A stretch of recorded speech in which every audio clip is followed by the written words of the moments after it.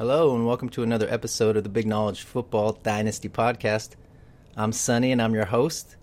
What's up? Welcome back. Hope you're having a good week. I certainly am. So yeah, it's going to be a little bit of a shorter podcast today. The wife's birthday weekend, so you have enough said there. What I'm thinking, I've got some ideas. I've been noticing a lot of different dynasty kind of narratives, some themes, some from multiple years in the making, and a few others that are just kind of I've been coming across lately. So I thought I would take a shot at kind of trying to poke some holes in some dynasty narratives that I don't necessarily agree with. Before we get right into it, I would like to take a second to give a thank you to Yo-Yo Ravo 66 on iTunes for the very nice rating and review. Thank you very much, kind sir or gal. It's been nice to get a couple reviews here and there. I kind of stopped asking for them because I don't think it really matters whether you ask or not. People just either take that 20 seconds or they don't. So props to you, Yo-Yo, for taking the initiative and doing that. Thank you very much. It does mean something to me. And so moving on. Okay, so today's podcast was kind of inspired. I'm going to go ahead and just get into the first topic of these narratives. And this whole podcast segment was basically inspired by this first topic. I've heard this topic talked about for years now. At least the last 2 or 3 years on multiple podcasts. I've heard it, the sentiment of this multiple times just in written. It's just kind of almost become like common sense, or how well common sense serves us. But yeah, it's almost become like fantasy football or dynasty football common sense. And I just don't really understand it. I've never understood it. And, I've just heard different times. I caught myself, a couple months back listening to a podcast and thinking, I need to make a note of this and put this in a podcast and talk about this, because it just really frustrates me that people even carry this. It should be so obvious. So that is that when you buy a player, I've heard this narrative that, hey, I got this guy for a second round pick, and so I'm going to flip him for a first round pick this year, and then therefore it was value. I won because I paid a second round pick and I get a first round pick. And I've heard this in so many different ways where people are constantly trying to equate what they paid for it to suddenly mean, okay, well then I can flip it, and so as long as I get something on the other end, somehow then I'm getting a return and I'm helping my dynasty team. I just see it differently. I think you should never allow the value of any player or asset you have to be dictated at all by what you paid for it. It just is not at all relevant to what its actual value is. I mean, if you go to a garage sale and you buy something for $10, and then the old Antiques Roadshow comes to town and you take it on over there and they tell you it's worth $10,000, if you go and sell it for $200 just because it's easy and you're like, well, I made, $190, that's really pretty stupid. I don't think anyone would think that's a good move. And even if you sell it for $1,000, which is, still a discount but a great profit on what you paid for it, doesn't make it a good move, because you need to take the idea that you paid $10 for it out of your mind at that point. It's not worth $10. What you paid for it is irrelevant. So why does an antique that is worth $1,000 or $10,000 any different than a dynasty asset? What's interesting is I think a lot of people are aware of the opposite of this effect, which is the sunk cost fallacy, where you pay a lot for something and then you stubbornly don't want to let go of it because you can't face the facts of what it's really become, whether it was just that you shot too high or the player got hurt or whatever. The value is suddenly not what you once had or what you once paid for, and people just don't want to let go of that. They want to keep trying to get that return back on it, and so they just hold on to it way too long. That is more common. I think people are aware of that effect. They don't seem to be quite as taken by that, and it's talked about amongst dynasty players, but it seems like the opposite effect, which is the inability to pull yourself away from how much you paid for it, for some reason is overlooked. And I just think that's a real opportunity lost. I just couldn't imagine, if you got a player that in the second round or the third round that you think is a pillar on your team, why you would just say, well, you know what, I can trade it for a first round pick, and therefore I gained. I got an addition. It's like, I don't really buy that. If you buy something for $1 and it, like a scratch off lotto ticket or something, and it's worth, say, $7, you win $7 on it. Well, the whole idea behind keeping that $7 is that you're going to have to make up for the 4 other lotto tickets that you also paid for $1 and got nothing on, and therefore you gained a little bit. You just gained $2 in the end, and you had to buy 5 lotto tickets. That's how I feel with a lot of times with drafting. So if you're lucky enough to have one hit and become close to a pillar, there's no reason to try to suddenly flip it for what would be considered a, quote, gain just by looking at those numbers. But really, you got to look at your team. You got to look at the asset. You got to look at the surrounding picture and see if it is actually a gain. So anyway, I just think that's an interesting thing. And when you hear that, or if you kind of ever catch yourself falling prey to that idea, just get that out of your mind. Remember, it has nothing to do with the value. How much you paid for it, how little you paid for it, has nothing to do with the actual value of the player. Nothing. Just get it out of your mind. Just start fresh. Go look at the player, see what you think it is. Try to take as many bias as you can out of it, and you'll be much better served for them. Okay, so the second topic I wanted to talk about is one I don't have quite as much energy on this one, but I do notice it a little bit, and I just thought that I would mention it, especially since it's draft time.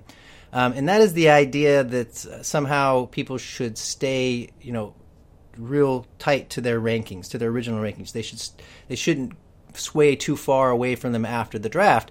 And I think it's a funny concept. And I feel like I did a lot of work this off season, and I also, unlike some people, I listen to a lot of things. I listen to different kind of scouts, but I also listen to people who have their ear on the draft stuff. So when I'm looking at my projections pre-draft, I'm also taking into account the rumors about where guys are going to be drafted. So I don't think I was really that far off on my assessments. And partially, like I said, I cheated in a way. I'm looking at everything, and that's fine with me. That's what my goal is to get as much information.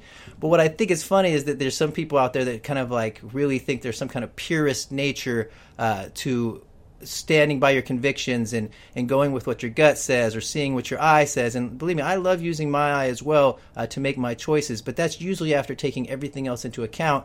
And then my eye just gets to make that final call because it's my team and I want to be a part of it. But it's not because I think my eye is somehow better than all the other information out there, especially NFL teams. And I think that's where it really comes down to. When you get into the NFL draft and you get into the millions of dollars that NFL teams spend, and they have guys that are paid entire salaries, teams of guys that are paid entire salaries to go figure this stuff out.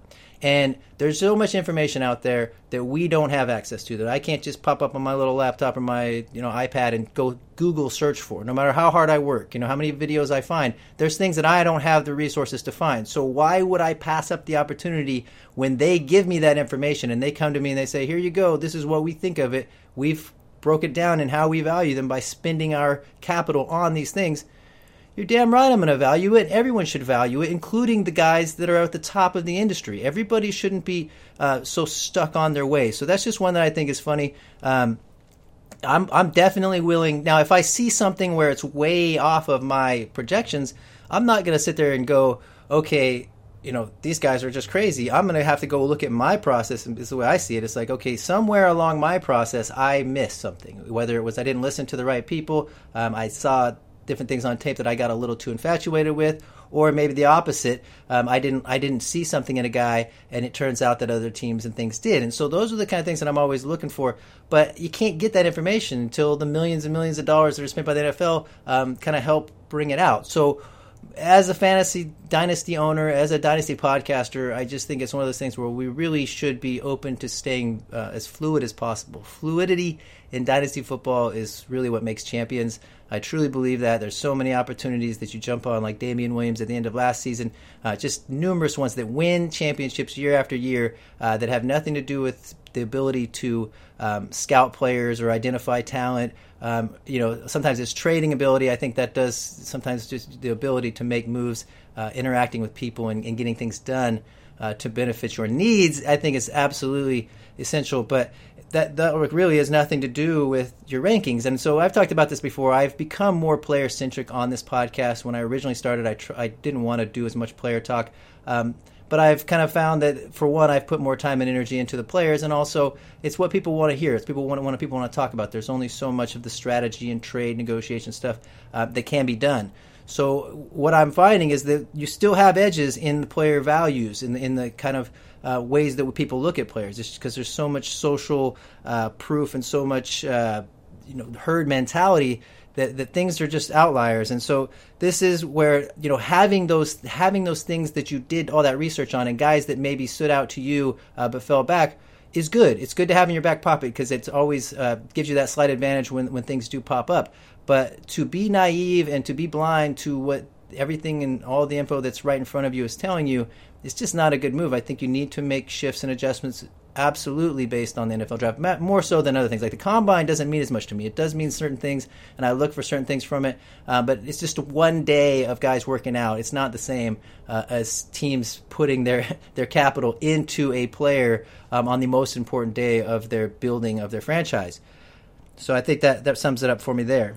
Okay, and then another one of these concepts that maybe there's not a lot of, I don't have a lot of energy on this, and there's not a huge swell of people with this mindset, but I have heard this, especially on fantasy Twitter and just kind of different podcasts.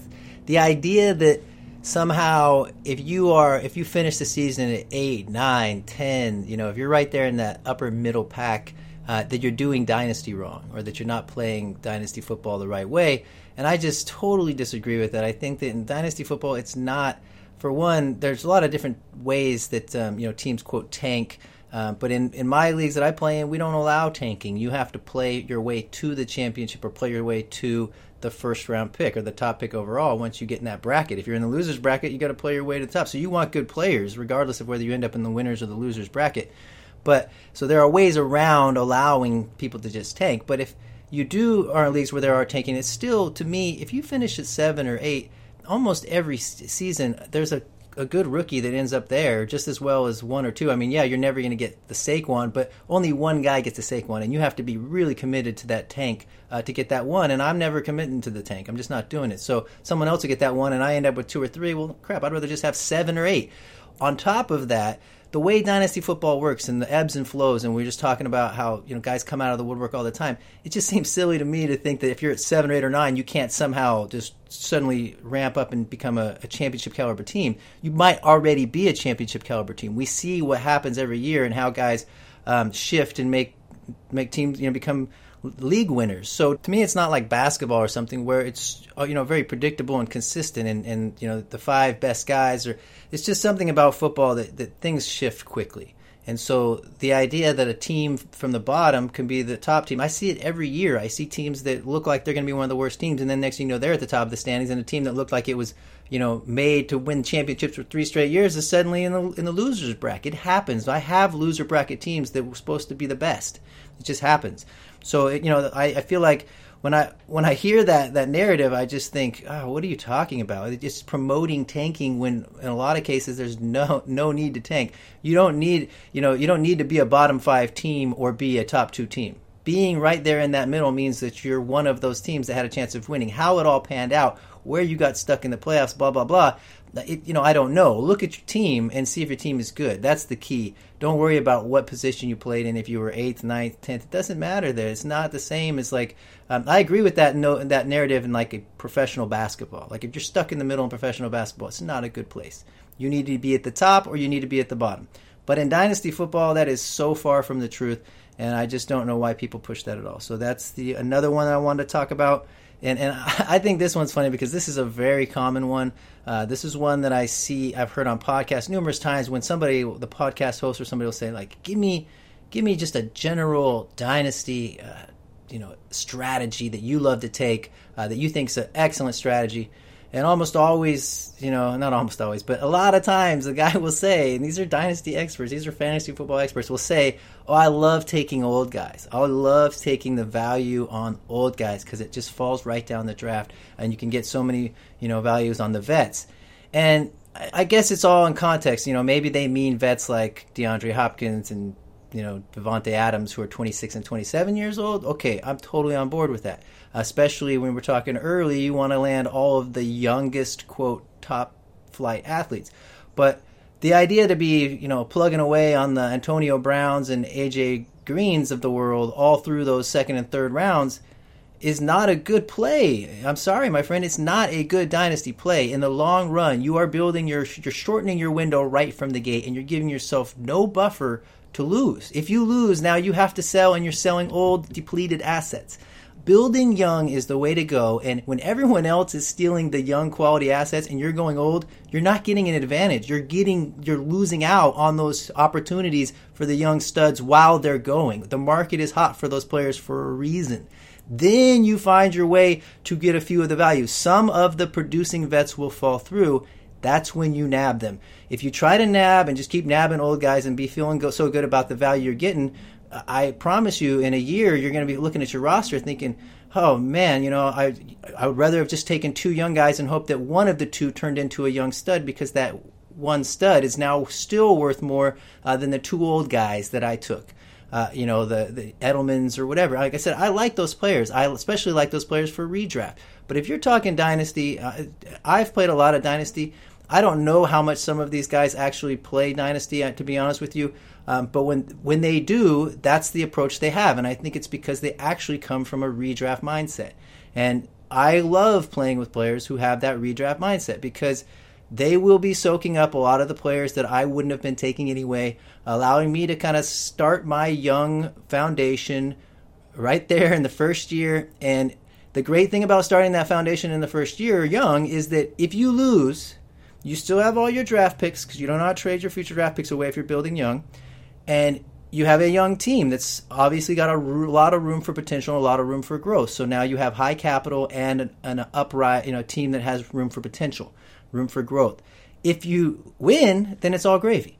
If you, on the other end, you lose and you've got, all these guys, Antonio Brown, you're stuck trying to sell guys that are losing all their assets, and you might not even be able to sell them because you're going to be stubborn and whatever. You're going to be stuck with that sunk cost fallacy or whatever. So this is where you're not going to see any upside.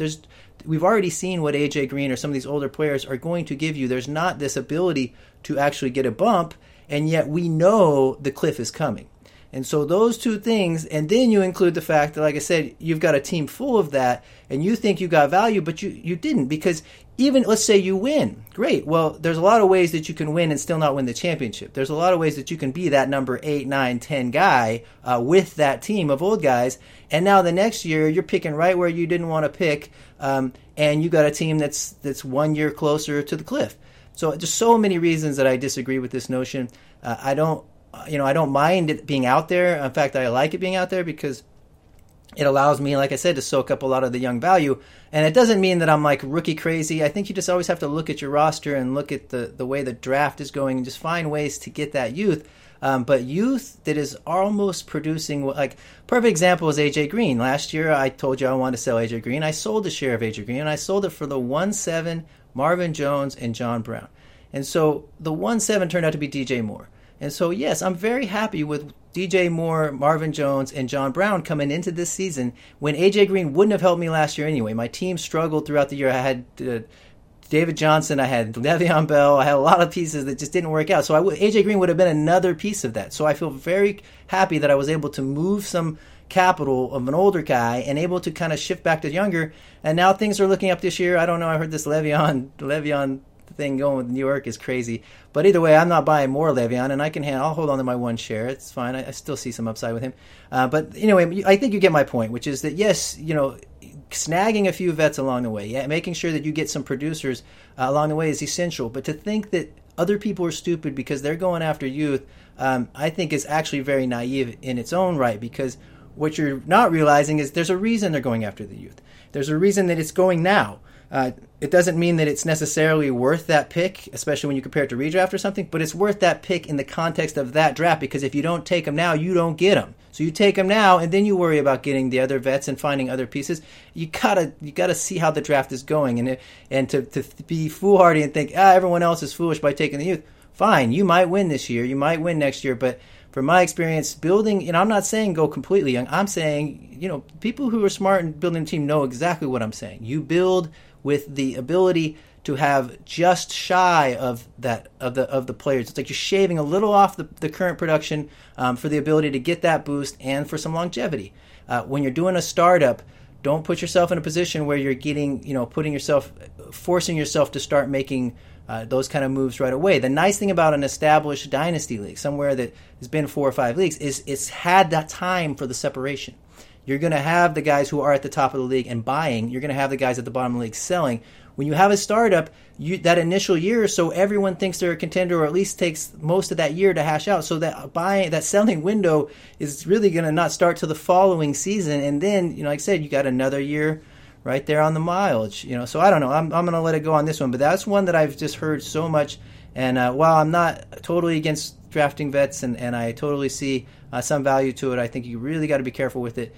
because those are the kind of teams they hit a cliff way too quick. And the odds of winning, people want to talk about vets in football and how great they are, but it's a young man's game. Look at the numbers. Look at the years of a guy's career. Running backs are like an average of 3. Wide receivers average of 6 or something. I mean, it's not as big a window as you think. It's not that 10-year window. So the guy who's been producing, yes, he has the ability, like he's shown he can do it, and you have to identify those guys and not just think like, okay, DeAndre Hopkins, he's getting close to his window. That's ludicrous. But at the same time, okay, Adam Thielen, is he getting close to his window? I think so. I think Adam Thielen is one that I'm not going to be able to pay for at that cost. Just not going to be able to do it. So it's all about looking at it as, how do I see this window closing, and do I want to invest in it? If I'm in a team that's winning right now, that's built to win, and I need a wide receiver, Adam Thielen is a good selection. But if I'm in a startup and I'm trying to build my pillars and I'm trying to get those first 4 or 5 solid foundational picks for my team, Adam Thielen is almost off that list. Unless he falls to the 5th pick or something. But even then, like I said, I just don't know. I find ways to talk myself out of it because I don't want to find myself in that position. So just my take. I'm sure that, there's a lot of people that think I'm crazy for feeling that way. But like I said, build your team the way you want to. But that is absolutely, I have a very strong feeling about this one in terms of process and how to build your team. Okay, and then for the final topic, the good old metrics versus player film debate. I think this is interesting. It's gotten more and more heated from what I've seen over the last year or so. And I think it's funny because I've never felt like film people have ever had an issue really with metrics people. In terms of they like metrics, they just like their film. And where metrics people seem to just want to kind of bash film people and make it to be like just they're like charlatans or something, like it's just somehow they're just watching and then they come up with all these things. Now I will say I don't put a lot of faith in people in terms of film watchers who refuse to pay attention to the metrics. If you're not going to look at speed and all these other things and you're just going to go based on what your magical eye tells you, it's not going to go very well. I don't really care what you have to say based on unless you are really one of the best and you've proven that you've taught people and have, can show all different types of things, then maybe you'll catch my ear. But if you're refusing to take a look at those different things, those numbers, those metrics that are coming out, and for analysis, I think that you're not being responsible. But that said, I really disagree with the narrative that somehow film grinders don't know what they're doing and that somehow film watching is useless, that all you need is the metrics. All it is about metrics. If you have metrics, you don't need anything else. And there's a few things I want to say to that. First of all, you don't have most of those metrics without film grinders. I mean, a lot of the things that the metrics people use are things like yards after contact, average separation for wide receivers. How do you think they get those numbers?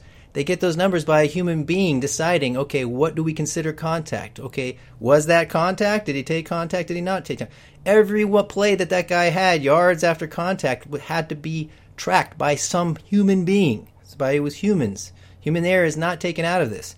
Average separation, average air yards, you name a lot of different things. A human being had to be in there somehow kind of tracking these. And then when you look at some of the algorithms or somehow the Spark scores and different things that are all put together, whether it's metrics that are put up together by fantasy football people or metrics put together by league people, it all has to be, they have to decide how to weight all those metrics. What weighs more than others? What things cause? And so I'm totally aboard having those metrics. You do see trends. You do see things that pop up that allow you to kind of go, okay, this guy doesn't really fit the mold. Maybe we have to kind of take a look at him and kind of, not put so much weight onto his production. Or maybe his production and everything is super good and his athletic profile is really good. Why isn't he being noticed on the scene? Well, maybe he's being overlooked. There's so many ways that we can use those metrics. But for the idea that film watching is useless, I mean, basically, I guess what I'm trying to say is if you gave me the opportunity to just have a guy's stats and metrics, or you gave me the opportunity to be able to watch his film for a full year, his full games, even though I don't have the time to do it, I would watch the film. So given me, this guy who has a life, I would take the metrics, and that's why a lot of people do it. And it's the move when we talk about how we have to cut down things in our lives. Our brains can only take in so much input, and so we start to consolidate. But us as dynasty players, if we really want to get to the best and we want to continue to get better, we have to take in all things. We can't disregard something that can be very valuable to our process, especially like film watching, because it allows context. Because if a guy has 9 catches for 145 yards, you know that statistically, and you might even be able to get some stats on yard separation, blah, blah, blah. If you watch the game, you might have context on it. You might know, especially if you have someone who knows how to watch the game and knows what they're looking at, to tell you what they're seeing. This is valuable. I don't understand why someone wouldn't want this, because you see the 9 catches and you see the 145 yards and you see the context in which it happened. Seems pretty valuable to me. Now, the other thing that I think is silly is that people want to turn football into like this stats-driven thing. There's a reason that football has never been a stats-driven game. It's because it doesn't happen the same way that, say, baseball happens. If you look at a college football game averages like 64 offensive plays a game. So of those 64 offensive plays, let's say a player is a wide receiver. How many plays do we actually get to see him perform? How many plays do we get to watch him kind of run around and either do something that we can judge, catch a ball, make statistics, whatever it is that the teams are going to need to judge him by, especially when it comes to the metrics, when the metrics means he has to actually get the ball thrown his way. Something actually has to happen and chosen to happen one way or another, whether it's the coaching. I mean, there's just so many variables there, right? So you cut that number from 64 down to how many? Well, let's be optimistic and say 10, and then you got 10 to 13 games a season, so maybe you got 130 opportunities a season. You have 3 seasons. What's that? 360 opportunities at best. That's if you had a miracle of 10 opportunities to show what you can do. It just seems silly to me when you look at a baseball player, a guy who, this is where the numbers really make sense, where statistics come into play, where you can really get value from looking, really processing those numbers. Is okay. A batter in a regular season is up. He goes to bat 550 times a season, and that's just him. He gets that opportunity. It's like getting the ball thrown to him 550 times. He gets that it's like it doesn't. There's so much opportunity to show what he can do. It happens over and over and over and over again. Football players, you just never know. I mean, it's like, imagine if that baseball player had to take one at bat and that counted for like 50 at bats. And so if he strikes out or he screws up or he falls down or whatever happens on the football field, that counts for a huge amount of the statistical computation level. So there's so many levels and layers and opportunities that can be missed. Guys like Antonio Brown aren't on metrics. They just disappeared. So the quintessential wide receiver of our time, of our decade, but basically the prototypical wide receiver isn't even on the metrics. He didn't even find his way onto any of the metrics people's boards, because it doesn't work that way. It's football. We watch football. So all of those things together, and then you piece in the fact that I don't want to play the numbers. You may want to play the numbers, but I want to watch football. So to me, when I'm making my choices, when I decide, whether it's a rookie draft or whatever, I base it on a lot of times what I see on the football field. I like to take players I like to watch. I like to take players that I think are good fantasy assets, will produce for me, and I enjoy watching them play football. Well, numbers don't do anything for me in that regard. How many times have you went to buy a car and you're just like calculating all the stuff and looking at the numbers, but you never actually look at the car. You don't actually want to drive it and get in it and go around and no, I just want to look at the metrics here, and that's good enough for me. So like I said, I understand that there's a lot of metrics people who don't feel that way about the film, who like the film and are totally into it, and I think that's the way to go. Whether you want to favor a little bit to the metric side or favor a little bit to the film side, do what you want to do, but don't forget either side. Don't make a mockery of the other side. Those people are all adding valuable assets, and you rely on each other. This is all community. I don't understand why parts of the community are always fighting each other over things that everyone's giving information. Everyone's giving something out there. If you don't agree with it, just don't say anything. That's fine. That's other people can get that information and be misled. You should want misinformation out there. You don't want everybody on your page anyway. So I feel like it's just a nice, a nice community and a nice opportunity for all of us to take a look around and enjoy all of it.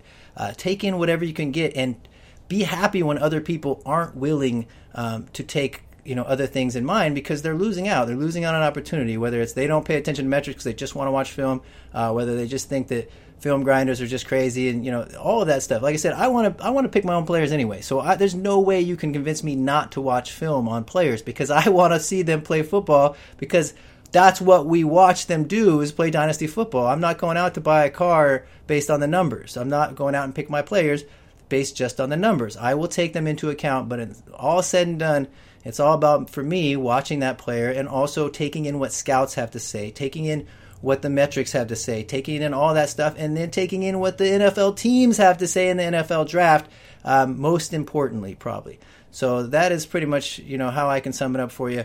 Anyway, it's not, like I said, I don't feel super strongly about any of this stuff, but I do feel strong enough that I felt like I could put it in a podcast and I could kind of voice, some dissension, maybe try to poke a few holes in some ideas that I feel like are just generalized and kind of sometimes thought of as common sense, dynasty common sense, and I don't agree with them. So anyway, I thought I would share that with you. Since I didn't have a lot of time for a long podcast, I thought I would try to just throw out some ideas. And that'll pretty much wrap it up for the podcast. So yeah, thank you for listening. If you want to get a hold of me, you can find me on Twitter at BigKnowledgeFO1, that's Big Knowledge Football, or you can email the show at bigknowledgefootball@gmail.com. Thanks again to Yo-Yo Ravo66 on iTunes. Appreciate the support. And that's it. Thank you all for listening, and I will talk to you soon.